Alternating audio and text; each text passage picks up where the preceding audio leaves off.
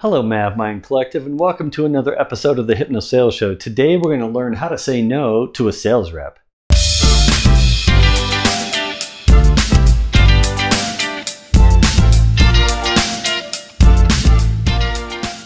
I have another video I've made previously on the same channel where I talk about how to say no to anyone. But when it comes to sales reps, there is a specific way I've learned how to say no, because at the end of the day, sales reps are the boss. They are in charge, and if they're asking you to help them with a prospect or a client, if you're in a customer-facing role and they need your help to support them on winning the deal, and you find yourself at a position or a situation that you're in where you have to say no to them, then this is the way I'm going to share with you the way to do it to make it a win-win for you and the sales rep. Now, why would you say no to a sales rep? There's many different reasons why.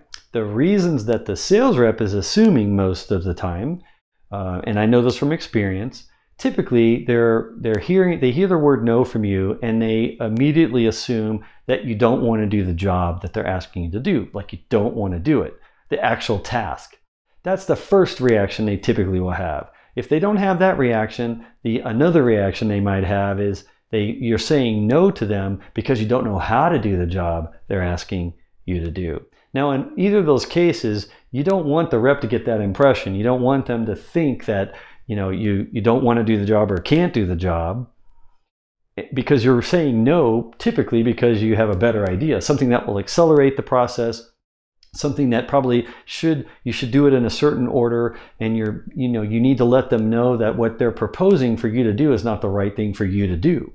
That's typically why you're really saying no to the sales rep, typically.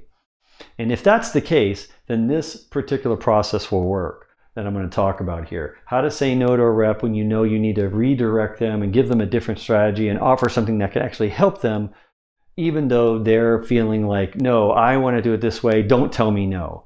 This is how you can say no to help them understand that what you're offering is actually the right thing. So the first part is, step number one is don't say no. Don't tell a rep no ever. Just say not yet. Not yet. We'll get to what you're wanting to do, but not right now, not yet. So you use not yet instead in lieu of saying no. And that way they realize that A, they won't assume that you don't want to do it. And then B, they won't assume that you can't do it because you're saying not yet. In other words, I want to do it and I can do it. We're just not going to do it just yet. And here's why. And then what you do is you offer a phased approach. A phased approach. Now, this is the best way I've learned to do it. Maybe you can come up with a better second step here, but this is what I've learned from a hypno sales perspective to offer a phased approach. Because in my mind, I want to be able to show them how I'm modeling reality, because they may not be modeling reality the way I am. And I want to use that to my advantage by offering a phased approach where I maybe break down the task they're wanting me to do into like maybe 3 phases. Typically, that's what I go with, is a 3-phased approach, okay? And this is just from years and years of experience of doing this, okay?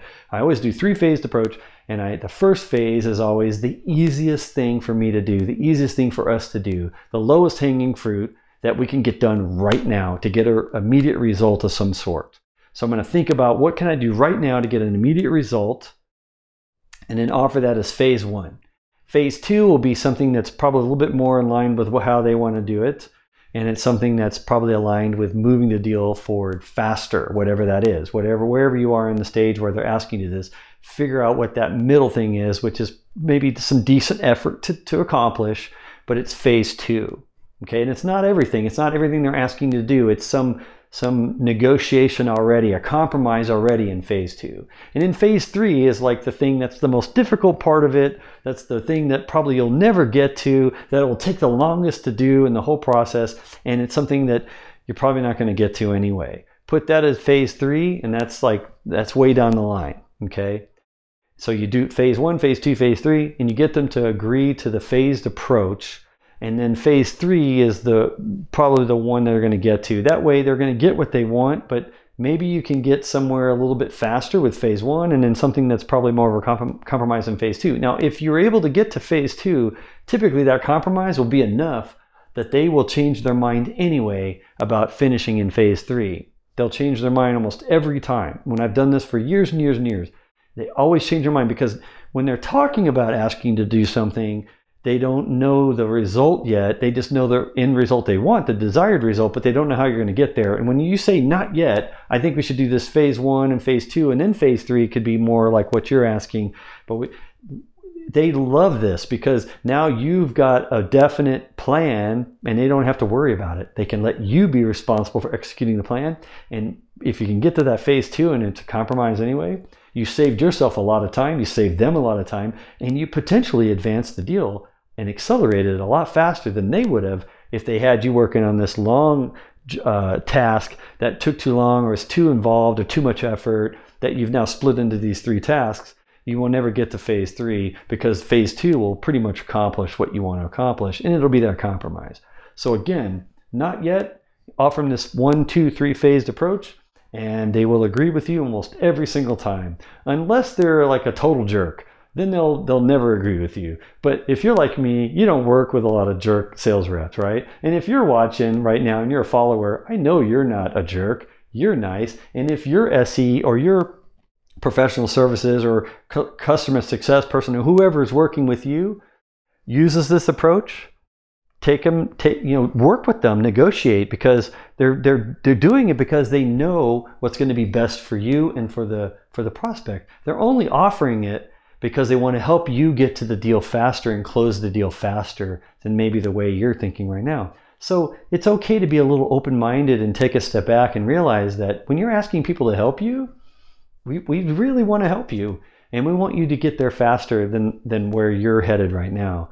So it might be to your benefit to take it with a grain of salt, but also just open-minded. Be open-minded and listen, because you might be able to re-skill yourself to think about it in a more strategic or more tactical way next time yourself, and it improves your ability to close more deals and win more opportunities yourself as the sales rep too.